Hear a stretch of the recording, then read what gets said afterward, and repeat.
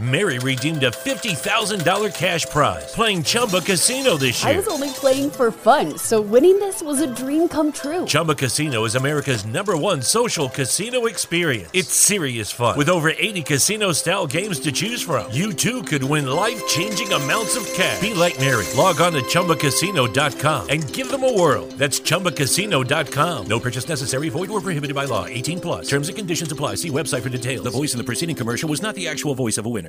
This is the Overtime Podcast Network.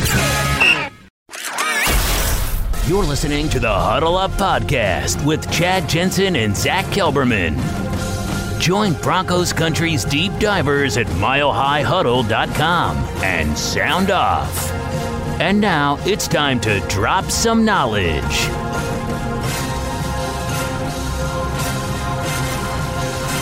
Welcome in, everybody, to another episode of the Huddle Up Podcast, presented, as always, by Mile High Huddle and 24/7 Sports. I'm your host, Chad Jensen. With me, as always, is your Denver Broncos reporter for 24/7 Sports. He is Zach Kelberman. Zach, we sit here on Sunday evening getting ready for another great week of covering the Denver Broncos, and we have to feast our eyes on this crap show that they're calling the NFL All-Star Game, you know, the Pro Bowl, which I remember as a kid. Now, maybe this is viewed through kind of the scope, you know, the limited worldview of a child and / teenager, but I can remember in the 90s, man, like watching Anthony Miller when he was a Bronco at the Pro Bowl, and late 90s, mid-90s, whatever that was, and just like the overall effort, like it still felt like an NFL game. Not anymore, man. It's a joke nowadays. It really, I didn't even watch 1 second of it. I remember as a kid years ago, I used to live for the Pro Bowl. It used to be, you know, the NFL's All-Star Game. You know, it's the biggest collection of talent in the world, and now it's a glorified two-hand touch. So I'm not about it anymore. It definitely is a joke. Yeah, I mean, whatever it was, 2 or 3 Pro Bowls ago, I can remember Aaron Rodgers like literally getting pissed during the game, throwing his hands up because guys were showing zero effort. And at a certain point, the NFL either needs to really incentivize the players in order to make it a viable product on the field. Like, for example, instead of each, I think it's like $75,000 they get or something for the winner. Yeah, they get paid either way. I mean, they're still getting paid. And for a guy like Philip Lindsay, who's fresh off of making nothing to, you know, he made $500,000 as a rookie. And he scrounged some pennies to get to Orlando finally. Right. Well, and so that if he were on the winning squad to make, I mean, for a guy like him, that's a significant paycheck, right? But for the majority of these stars in the NFL, it's nothing. So you got to incentivize these players, like come up with a better system, even if it's just straight paying them more money. Like, look, the winners get $250,000.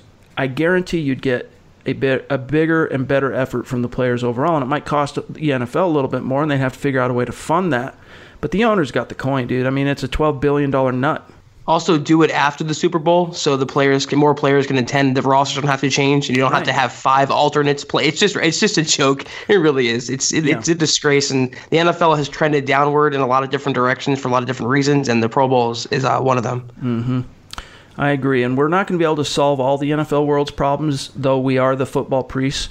We can't save the entire world. That's a conversation and a topic and an issue for another time that the mighty ginger himself, Roger Goodell, is going to have to figure out someday, somehow. But in the meantime, we got a lot to get to today. But first, a couple matters of business. You guys make sure you're following the show on Twitter, @HuddleUpPod. If you want to get in on the mailbag questions, you're going to want to make sure you're following the show also. Wherever you're subscribing, whatever podcast platform you consume this show on, make sure you rate, leave a creative review, 5-star review. Hook us up. Do your boys a solid. Especially crucial on iTunes. Shout out to the YouTube listeners.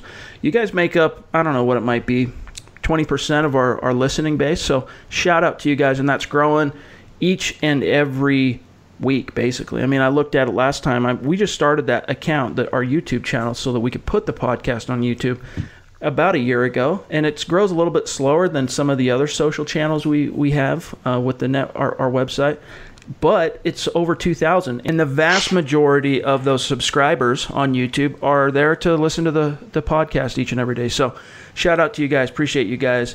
And also, we got to give a shout out to our podcast network that we joined earlier this month, the Overtime Podcast Network. Things are going great.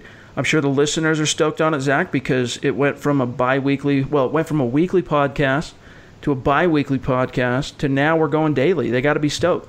I don't think anyone can complain about more Broncos content in the offseason. A lot of stuff going on, always news, always something going on with the Broncos. And from what I've heard on Twitter and Facebook, a lot of Broncos fans are really loving the extra content. So we appreciate it, and we'll continue churning it out there for you guys. What Zach and I wanted to jump on for today's show, we were kind of chomping at the bit, even though there weren't a whole lot of nuggets that came out of the coordinator introductory press conferences on Thursday.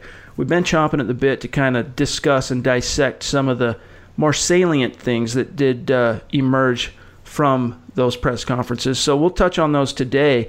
And really, you had our boy Vic Fangio introduce everybody, and first up to the plate was Rich Scangarello. And Scangarello talked about how, he came to know Vic Fangio and how that whole connection worked out. He genuflected to Kyle Shanahan for all of his opportunities and paving the way for him to work his way up the ranks.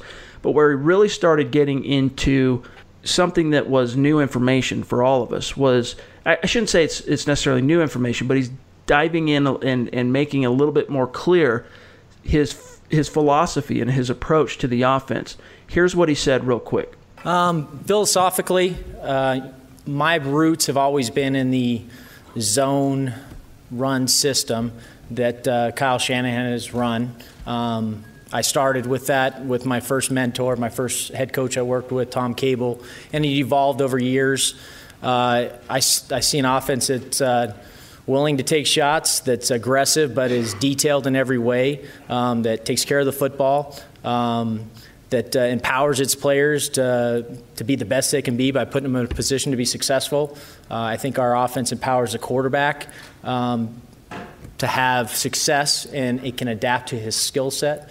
And so as we build this as a group, as a staff, looking forward to doing that, and I think we can make that happen.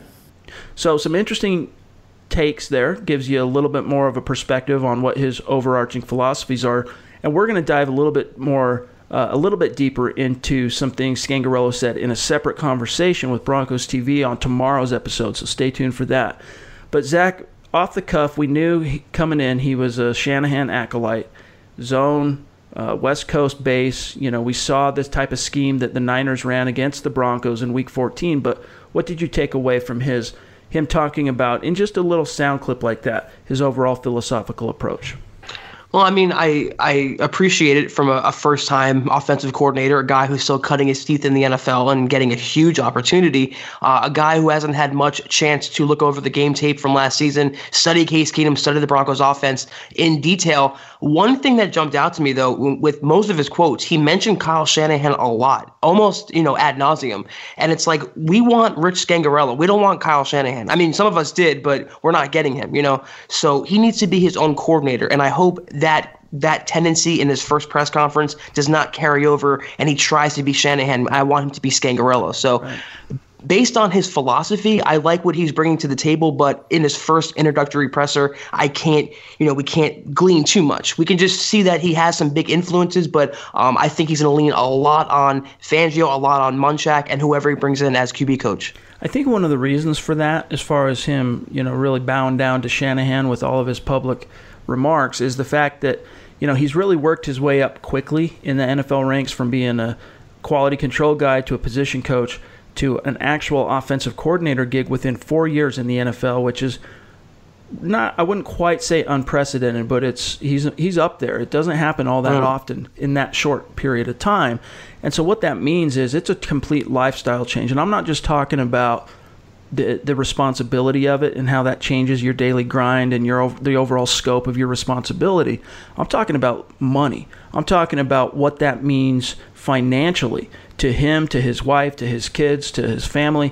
It's a complete makeover financially, and you're skyrocketing up the chain, so to speak. And so if it were you, if it were I think we would be extremely grateful for Shanahan, for whoever that might have been, paving the way for us. And I think that's probably why you hear it come out as much as it has thus far, is because, he jumps from making whatever it might have been, probably a little less than $100,000 a year as a position coach, maybe somewhere right around six figures, to probably pushing $1 million a year. I mean, it's it's a significant uptick. So hats off to him. It's a great opportunity. And obviously, the guy I'd probably be thanking a little bit more in my verbiage publicly is Vic Fangio, the guy who actually offered me the job, for what it's worth. But yeah, it comes back to, John Elway. All signs initially point to Gary Kubiak. And both Zach and I here on the podcast, and most of us on our website, our analysts and writers, we were like, we understand, get the band back together. It's what the West Coast, the zone, the system, brought 3 world championships to the Broncos. We get that, but things are changing. The last 3 years of, really the last 4 years of Broncos offense has been excruciating.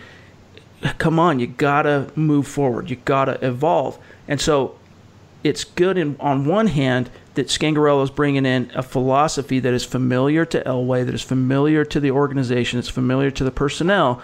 But at the same time, he's a guy who also has talked a lot on Thursday. We'll get into maybe some more of his quotes in this regard a little bit later, about evolving and utilizing some of these college schemes that are allowing offenses to dictate to defenses in the NFL. Yeah, and you made a good point because he's familiar with that Shanahan zone blocking scheme, but he's also new and up and coming in the NFL. And to your point about owing to Kyle Shanahan, yeah, personally, I would also be very appreciative. He pretty much got him this job because he took him from every stop he was in Atlanta, and then now with the Niners, now with the Broncos. So I would owe a lot to him also. I'm just saying I want to see what Scangarello can do as a coach. I don't want to see just repeat ideas from Kyle Shanahan. That's all I'm saying with that. But yeah, I mean, on paper, he's a huge upgrade. He's exactly what you and I both wanted. You and I both badly wanted Zach Taylor as the Broncos OC. We wanted a younger guy at the position.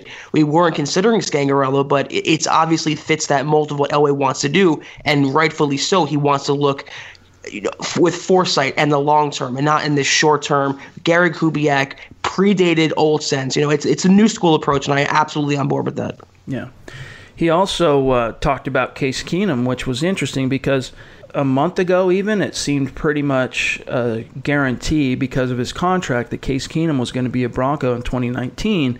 But as we've gotten farther into the offseason, more and more has begun to come to light that really kind of puts into question his standing on the team. Will the Broncos try and trade him? Are there any teams out there that would be willing to absorb or take on a contract like that? Would a team like the Giants, if Eli Manning ends up leaving, or if they part ways with Eli Manning, could that Pat Shurmur connection be rekindled? And would the Broncos just outright cut him, or would they want to keep him and tag him up with a young drafted quarterback that he could mentor? But all of a sudden it's in question, and yet Scangarello, that was I think the third question he was asked on what he's seen in Case Keenum. And then his answer I thought was kind of interesting because we learned from Chris Biederman last week that Scangarello, is an extremely meticulous scouter of quarterbacks. And even in 2017, the Niners had just orchestrated that blockbuster trade to acquire Jimmy Garoppolo less than 3 or 4 months previous, and he's putting together a meticulous report for the Niners on the soon-to-be free agent quarterback Case Keenum, coming off that monster year in Minnesota, gets to the NFC Championship game and whatnot. So we learned that he's doing those things. Here's what he said real quick about Case Keenum, where he fits in, how he views Case Keenum going forward. Well, the first part, as far as Case goes, I'm excited to work with Case. We were not in the market for a quarterback in San Francisco last year, but he was a free agent, and I did my due diligence on him, and he really played outstanding in Minnesota, and he was a big part of helping them get to where they got to that NFC Championship game. And he's gritty, he's a winner, he's competitive, and you can see that on the film. I think in our system, and I think you could see that based with Kyle's history, and that's what I believe as well, and in San Francisco where I was directly coaching those guys.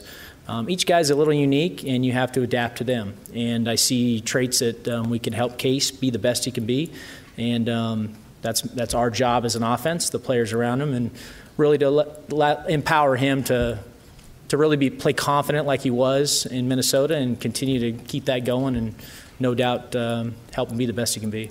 So one thing that's interesting there is he really emphasized, obviously, that he did his due diligence on him.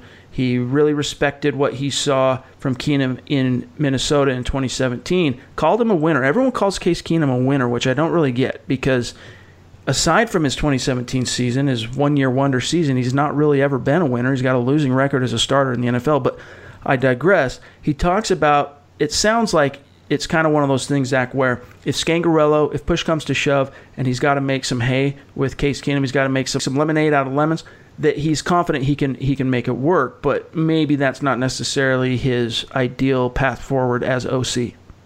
Well, what he said kind of played on my last point is that he mentioned Keenum in Minnesota and not Keenum in Denver. He hasn't had that time yet to sit down and watch that film. So he wasn't going to give any groundbreaking analysis. He's not in that position yet to make a decision. And the Broncos don't even know. Fangio said Keenum's the quarterback right now. Elway said he's sticking with him, but he's a short-term fix. Those plans haven't been made yet. But for now, they brought a guy in. And even Scangarello knows they brought him in to develop a young quarterback. Case Keenum is not the future of this franchise.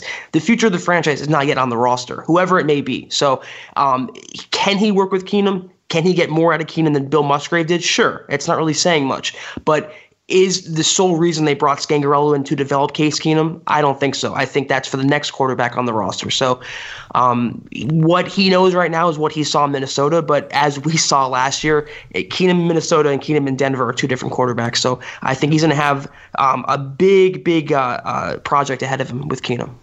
And I do understand it because, the quarterback and the situation that I was comparing Keenum to this time last year when the Broncos signed him was Jake Plummer. And if everyone can think back to Jake Plummer being, I think he was a second-round pick of the Cardinals in '97 and basically did a lot of losing. I think he had one winning season for the Cardinals where they got to the playoffs, and it was like the first time in 20-some-odd years that the Cardinals had been to the playoffs. It was a huge deal, and not long after, he's gone and he's in Denver. Well, when he came to and arrived in Denver, Plummer was not technically a winner. I mean, he had a losing record as a starting quarterback coming from just a garbage organization. But in Denver, because he had the spirit of a winning quarterback, he had that competitive edge, that winner mindset, and then he stepped onto a team that was led by Mike Shanahan, still had a lot of great pieces. The Broncos went on 3 consecutive years of making the playoffs, got to the AFC Championship game in 2005 and lost to the upstart Steelers under Ben Roethlisberger. But that's what I think people mean, Zach, when they talk about Keenum being a winner. I mean, technically he's not. He's got one winning season as a starting quarterback, which has really fudged his numbers. Otherwise, if you look at it from a winning percentage perspective, you take 2017 out of the equation, his winning percentage is about what it was as a starter in Denver this past season. He's about a 6-10 quarterback as a starter. Right. It's a what have you done for me lately league, and people know that it's 2017. He brought him to that game, the NFC title game, but now they know that he was in Denver last year and he was not the same quarterback. So his reputation, I feel like, around the NFL is now more geared toward what he did with the Broncos than what he did with the Vikings, and he is what he is, and he is not a starting quarterback in the NFL. It's just, he reminds me like a Chad Pennington type of this generation, even though Pennington was more successful. Just a great guy, a good leader that fires hype. He never gives up, very gritty. Every cliche in the book, he just does not have it physically. That's what separates him from being a long-term franchise caliber quarterback, and that's the reason why he's not going to be on the roster this time next offseason, if not sooner. Right. But you're right. I mean, Scangarello, he hasn't had time to evaluate the roster, go through the film yet. And I think when, I made a little bit of a stink about this in a written piece on the website. I think it was Thursday evening after the press conference when Fangio said, look, we have better things to be doing with our time as the coaches. That's why we're not in Mobile at the Senior Bowl. John's there, Matt Russell's there. It's not like the Broncos are not doing their work at the Senior Bowl, but we as coaches, we basically, to paraphrase, and we have bigger fish to fry. And I think that's really getting to the crux of it is that, look, you got 2 new coordinators coming in, to say nothing of Fangio as the head coach. They have a lot of work to do in terms of, finishing their coaching hires up. I mean, we still have a quarterbacks coach left to hire under Scangarello. They got to go through the personnel, watch film on last season. They have to evaluate the pending free agents, which the Broncos have a ton this year. They have to evaluate some of the cap casualty guys that are on the bubble and decide as a coaching staff what their recommendation is going to be to John Elway in terms of, like Ronald Leary, for example. Is this a guy we want to try and keep? Do we feel like we can get more out of this than what the team's been able to get his first 2 seasons, both of which he spent more time on injured reserve than he did on the field?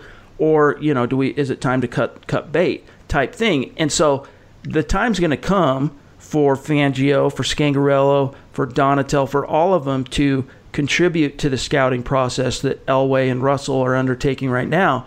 But first things first, they have to get their ducks in a row as a very newly hired coaching staff. Yeah, I have no problem with them being back in Denver while Elway, Russell, and some scouts are in Mobile. Absolutely no problem with that. It's a new coaching staff, and pretty much every point that you just mentioned is what I was going to say.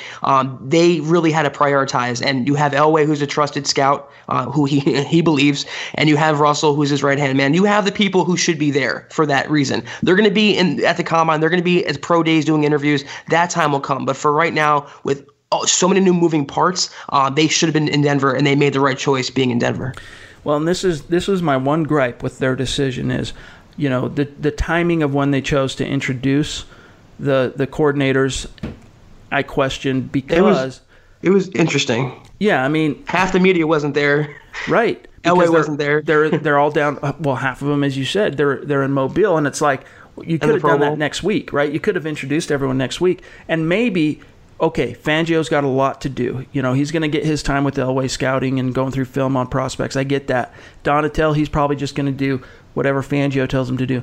But I would have really liked Scangarello to have been in Mobile for the purpose of checking out the quarterbacks that were there, specifically Drew Lock, Daniel Jones, even Will Greer, who completely bombed. We'll talk more about that either later in this show or on tomorrow's episode. But so I wonder what opportunities may have been missed in not having Scangarello there for that purpose. Because one of the things, as someone who's covered the Senior Bowl in person, one of the cool things if you're a scout or a coach or a GM there to evaluate talent is, because when I first went there, I was shocked, Zach. Everyone flies in on a Monday night. They are there for Tuesday, Wednesday, Thursday practices, and there's a few media events in the evenings of all three of those days. And then everyone flies out, including the scouts and GMs. I mean, when I flew out on a Friday, okay, the game's the next day on Saturday. I flew out on a Friday. I'm sitting in a plane that's flying from Mobile to Houston. The entire plane is full of Kansas City Chiefs scouting department. I'm literally sitting right next to the general manager of the Kansas City Chiefs, who at the time was John Dorsey. Meanwhile, you got Elway jet setting in on his own plane. Boom, boom, in and out. You got John Dorsey and the Chiefs flying coach for whatever reason. But anyway, everyone bails on Friday. And so the game is played Saturday. It's televised. And basically the way it's viewed is the game can be viewed and broken down by coaches and scouts on film.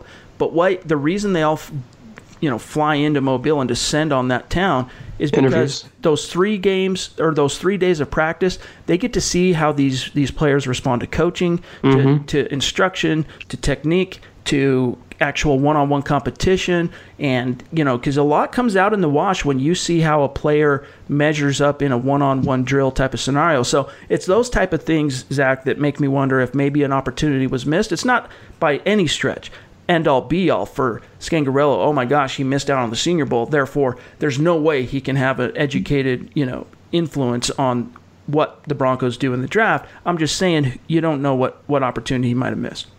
Yeah, I mean, I thought it was interesting also and kind of odd that they waited a little while and they did it on the end of the week on a Thursday, when if they waited till Monday, the Senior Bowl would have been over, the Pro Bowl's over, more people back in Denver would have made more sense. And you bring up a really good point that I hadn't considered. I tend to agree with that maybe Scangarello, considering his work with young quarterbacks, should have been at the Senior Bowl, where there's a lot of young quarterbacks right now. I do agree with that, but the only thing I can think of is that they trust Elway's opinion above his right now, and they trust Russell's opinion, and they supposedly like Drew Lock, and they'll go with that. Yeah.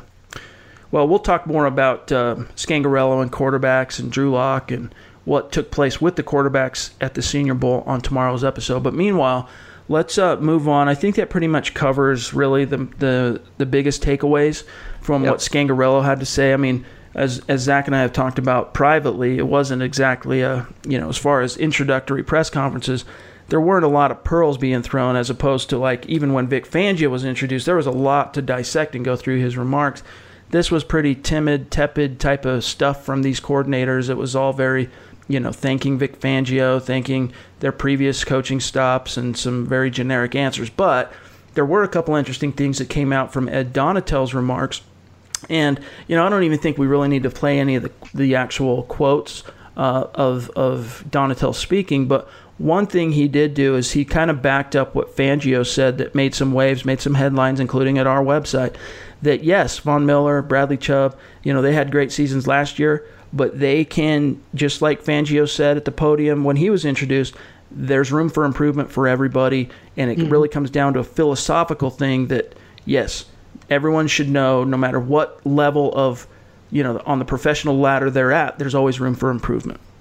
It's true, and even Von would tell you the same thing, and he did at the Pro Bowl. He said you want a coach that would look to get you to improve, and that's what he's looking for, and he's looking at it as motivation. And some people thought that Fangio remark was a slight at Von Miller. I looked at it like a slight at Vance Joseph and the previous Broncos coaching staff, who did not maximize Hall of Fame talent in Von Miller, and even Bradley Chubb, having him drop back in coverage last year as opposed to pass rushing. Yes, I look at it as motivation. I look at it as constructive criticism. Any player, regardless of position in the NFL, even Tom Brady, can get better. No one is 100% perfect, and I have no problem with Donatell or Fangio pushing Von Miller. As good as he is, he can even be better. He's shown it in the past. Earlier in the decade, he had 18.5 sacks. He can be better. He only had 14.5 this year. So there's obviously room for improvement. And with this coaching staff, with Vic Fangio, Ed Donatell, I think he will get better and he will be more improved. And that's a scary, scary proposition. Yep. And one thing, too, it makes me think back to last year when Zach Azzanni arrived in Denver and kind of butted heads a little bit with Emmanuel Sanders. And one of the quotes I think back to during that time, it was during OTAs that this came out, Sanders said, I'll actually read the quote I have in front of me. He said, "Oh, yeah, we butted heads at the beginning. Obviously, the new coach coming in, he has his ways. I have my ways of doing it. It took me to the 2 Super Bowls and to 2 Pro Bowls. We butt heads, but at the end of the day, we have a common goal, and we want to win. We've been working it out, and I've been listening to him. He's been listening to me. It's starting to pay off because he always tells me, and here's the reason I'm reading this quote, you can get better. You know that, right? And I'm like, okay, and I'm listening, and it's starting to work, close quote. And that's really, you're talking obviously in terms of caliber, Emmanuel Sanders might not be on the same scale as Von Miller in terms of the best player at his position in the league, or one of. You could say Sanders maybe top 20 player at his position, even though he's getting long in the tooth. But having his position coach remind him, you can get better. You know that, right? That's something that I think can inform the performance and the overall mindset of every Bronco in that locker room. And it actually is something I think fans should get excited about, and especially hearing, as you said, Zach, that Von Miller is buying into that already.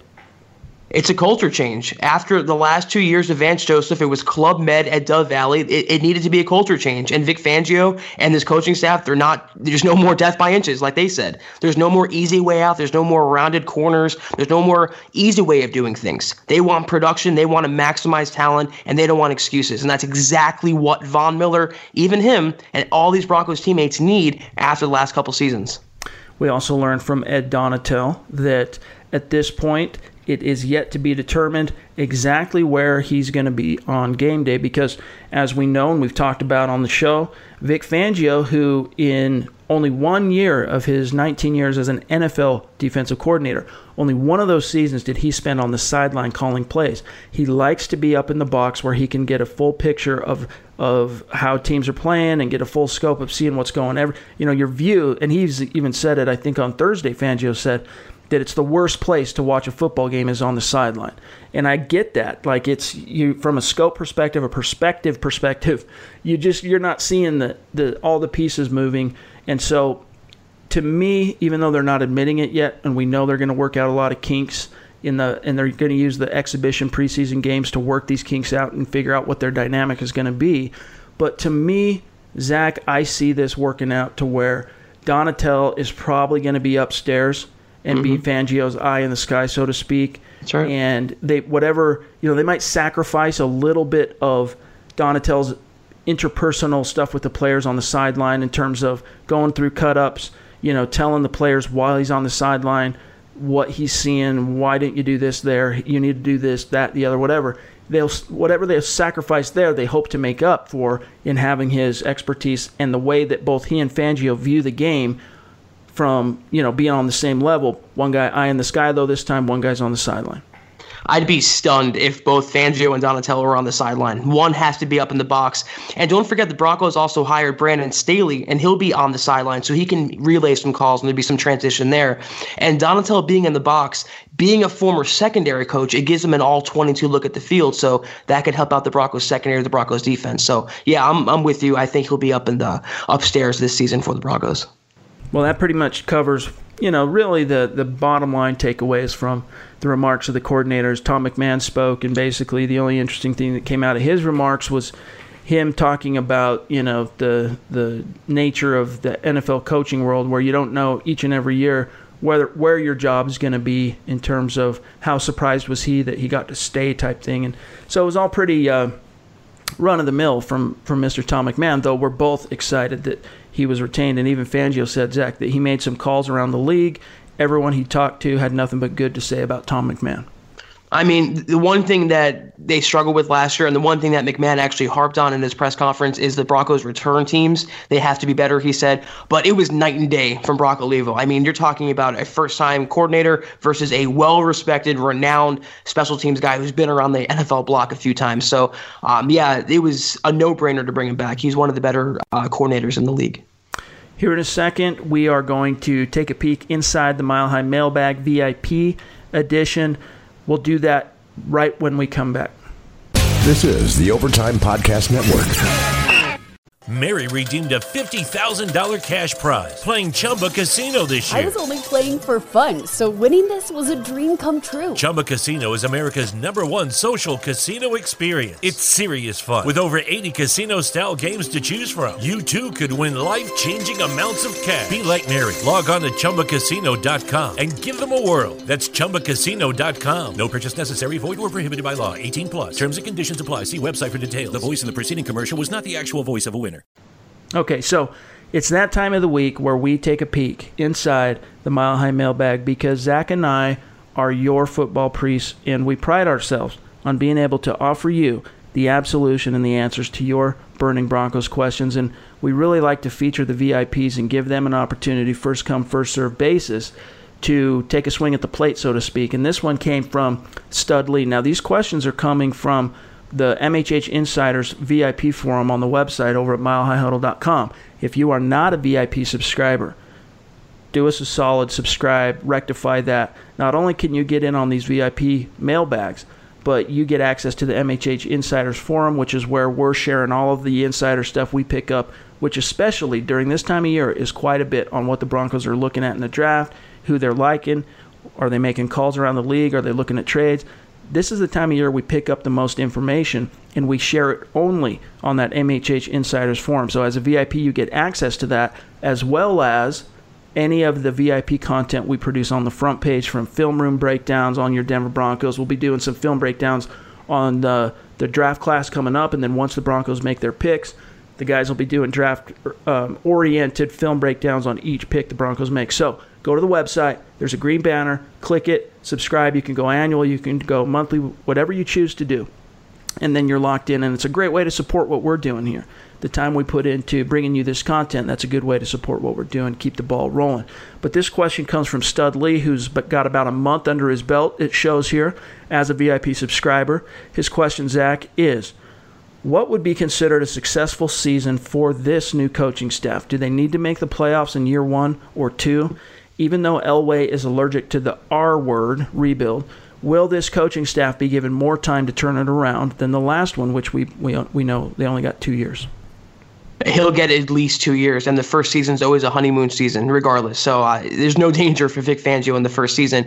And in terms of a successful year, that's kind of subjective based on a person's viewpoint. But I feel like if they're trending in the right direction, not necessarily playoffs, but maybe a winning record, but they have a franchise quarterback on the roster, developing or starting already. If they can nail that down and they can be trending in the right direction, to me, that's just as good as making the playoffs and being, bounced out the first round. They have to have that next franchise QB on the roster, no matter who it is. If they can have that, and I believe they have the proper coaching staff in place, that to me is a very successful season.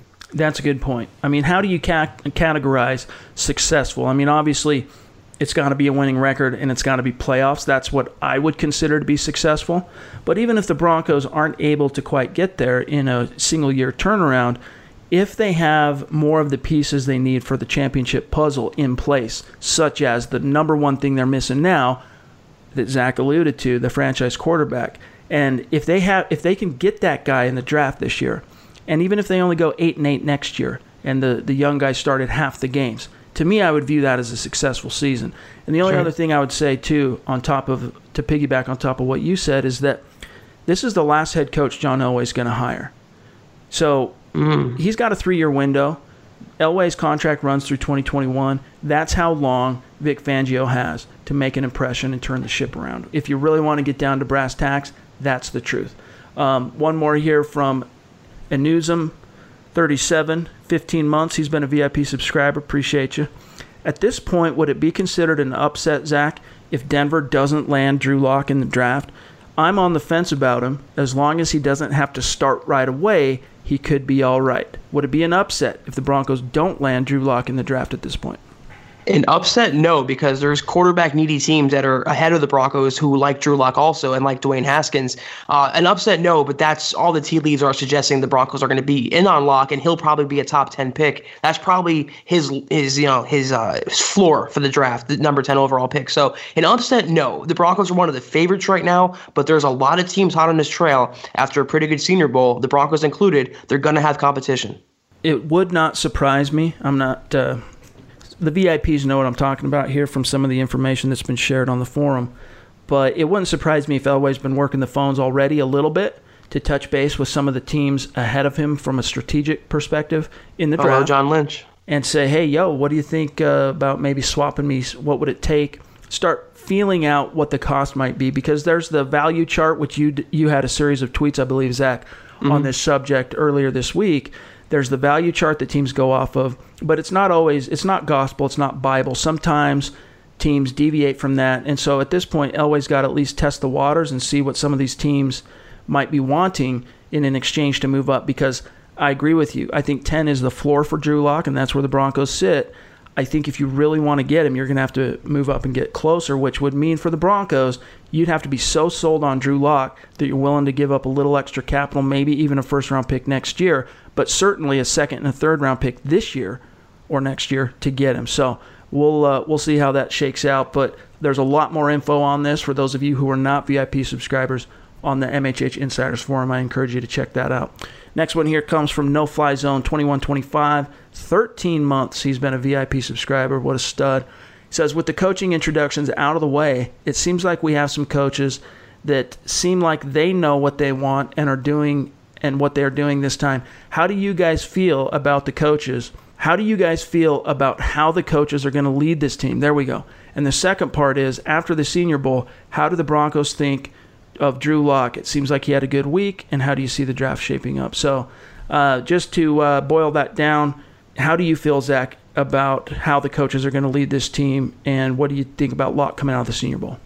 I mean, right now on paper, it's so early. It's, January 27th, but on paper, it's one of the better coaching staffs, I feel like, in Broncos history. It's just, to me, the right head coaching hire. You landed Mike Munchak, which was a coup and a half. Yep. You got a young up-and-coming coordinator in Scangarello. You got a trusted voice in Donatel. You Ken McMahon. You have the best defensive line coach in the business in Kolar. I mean, you have some really good coaches on this staff. And on paper, if the talent meshes with that, you're going to see a lot better results than the Vance Joseph-led coaching staff. So based on that, it's one of the stronger Broncos staffs I can remember, and it should translate to more victories because, as most of my followers can attest, it's all about coaching. So in Drew Lock, though, the Broncos do like him. They haven't really made that a secret at all, and the NFL world knows they like Drew Lock, and they've talked to him, and they were there scouting him this week, and they will talk to him at the Combine and Pro Days.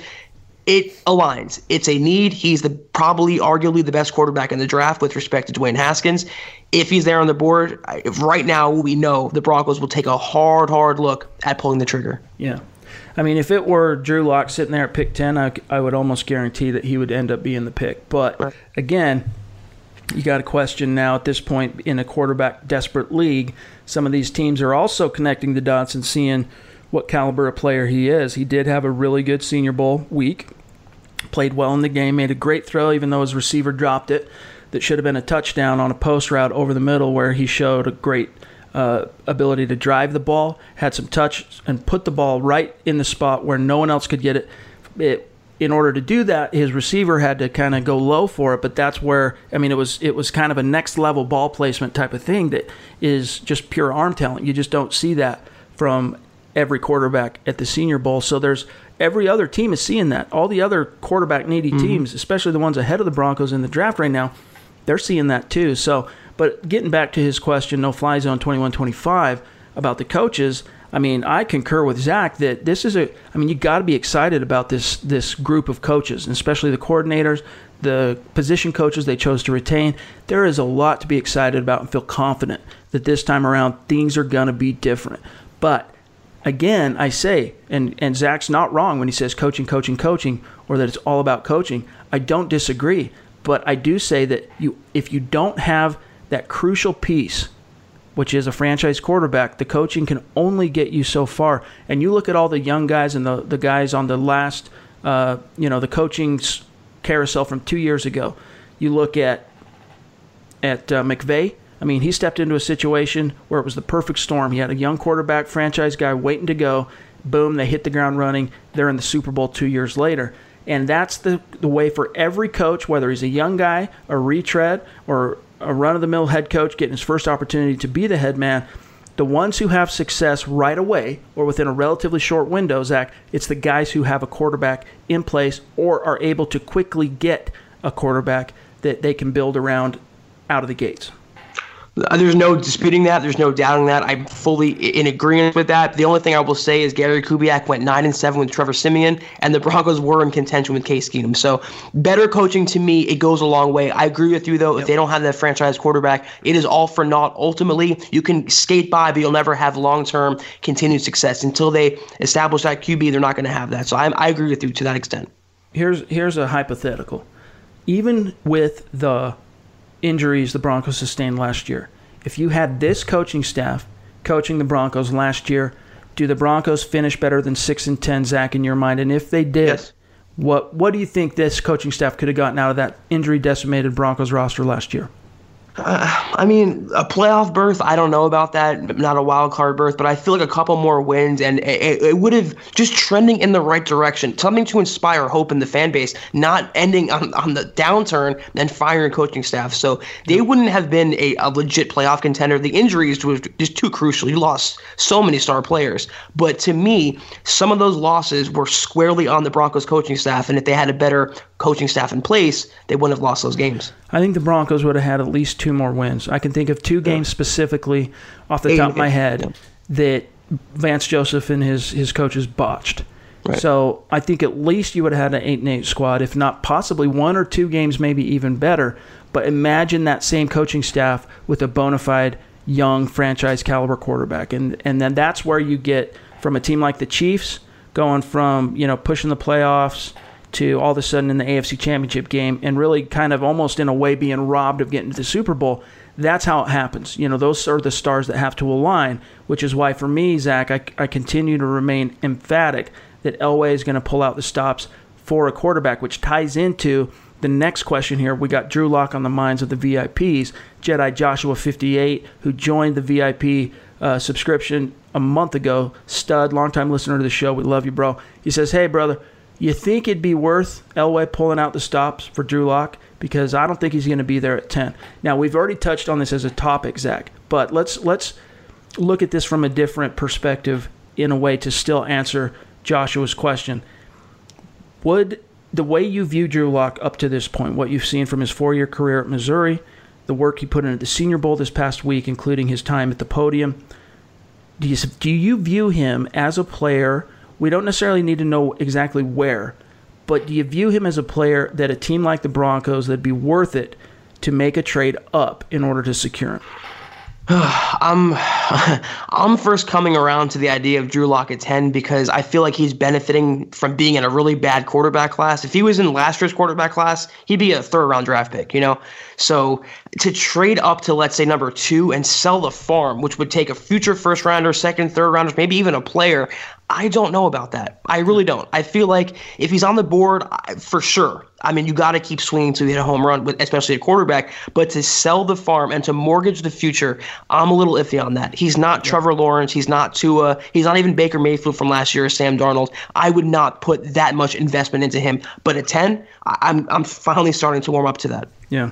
And really, even though we've had the Senior Bowl come and go since the last I said this, I remain at the same point as it relates to Drew Lock. If he's there at pick 10, I'm there for the Broncos. Take him. Roll the dice, team him up with an innovative coordinator and a quarterback whisperer and Rich Scangarello, and just see what happens. Off to the races, right? Yeah. I'm not quite there yet on giving up the farm to move up, but there's still a lot of dominoes left to fall to give us the complete picture between now and draft day. So, one more question, then we'll get out of here for today's episode. This comes from also Stud Lee, which is kind of shifting gears here. His question is, what are your thoughts on the blown calls in the championship games last week? And do you think the NFL, Zach, should make some changes to those plays and challengeable reviews, penalties, etc., in some capacity? To me, the New Orleans call was way worse than the Chiefs game. The Chiefs game was borderline, but the Saints game should have been criminal. I mean, I don't know how they don't call a penalty. You could have called 4 different penalties. They don't call one. They swallow their whistles with the game on the line. I don't know. I was rooting for the Rams in that game, but definitely the Saints got robbed, and I was rooting for the Chiefs, and I feel like the refs didn't do many favors, but that defense is a way worse problem than any refereeing. And yeah, I do feel like the NFL should amend their rules, maybe make pass interference reviewable, even though Elway doesn't believe that's going to help matters. They have to do something, though. Maybe modern technology, full-time refereeing, specialized refereeing, AI, I don't know. Alexa, I don't know what they can do, but they have to do something because it's getting out of hand and it's costing teams now legit shots at a Super Bowl. That should never, ever, ever happen. Yeah, I mean, human error and human perspective is part of what makes the game as exciting and awesome as it is, and that relates also to the officiating. But here's what I would think would be cool. Here's just a solution. Not to get too into specifics. I don't want to flog a dead horse because we don't really have any skin in this game particularly right now, but I think it would be cool if the NFL Competition Committee were to take a look at making a change where not every run-of-the-mill penalty or call, any play as it stands can be challenged by the opposing coach so long as they have challenges available and it's not within 2 minutes. Okay, so we know that, right? But what if they were to make a holding call, pass interference, whether it's called or not called, those type of things, under 6 minutes to go in the second or fourth quarter or overtime, challengeable by the opposing coach or by a coach.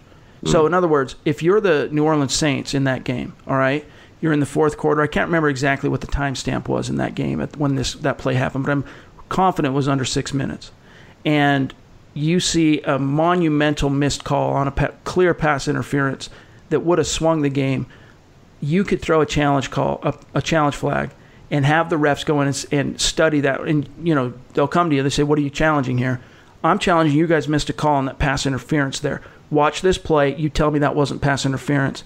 And then combine. Now, what if it's a different type of situation? For example, you're a team trying to close or something, and your right tackle gets called for holding, takes you out of field goal range. You have to punt, and then the team drives down, scores, and you lost the game because you got flagged for an erroneous holding call, or you perceive it to be erroneous, Zach, so you throw that challenge. But it can only happen in specific points of the game, like the final 8 minutes or the final 7 minutes of the second and fourth quarter, something like that. It's a great idea in theory, but I have no doubt the NFL in practice, if they utilize that, would find a way to screw it up. It is by far the worst run of the major 4 professional sports leagues, by far. So I have no faith in the NFL ever getting it right. We're going to have to just live with a flag football culture and constant penalty flags. It is super, super maddening. Well, hey, that's going to do it for today's episode of the podcast. Make sure you're following the show on Twitter at HuddleUpPod. You can find my partner, Zach Kelberman, at Kelberman247, myself at Chad N. Jensen on Twitter. Make sure you're following all 3 of those accounts. You guys stay up to date with what's going on. We will be back tomorrow. We're going to break down some interesting comments from Rich Scangarello that took place in a separate conversation after he was introduced to the press on Thursday. So look for that. For Zach Kelberman, I'm Chad Jensen. We'll talk to you soon. You've been listening to the Huddle Up Podcast. Join Broncos Country's deep divers at milehighhuddle.com to keep the conversation going.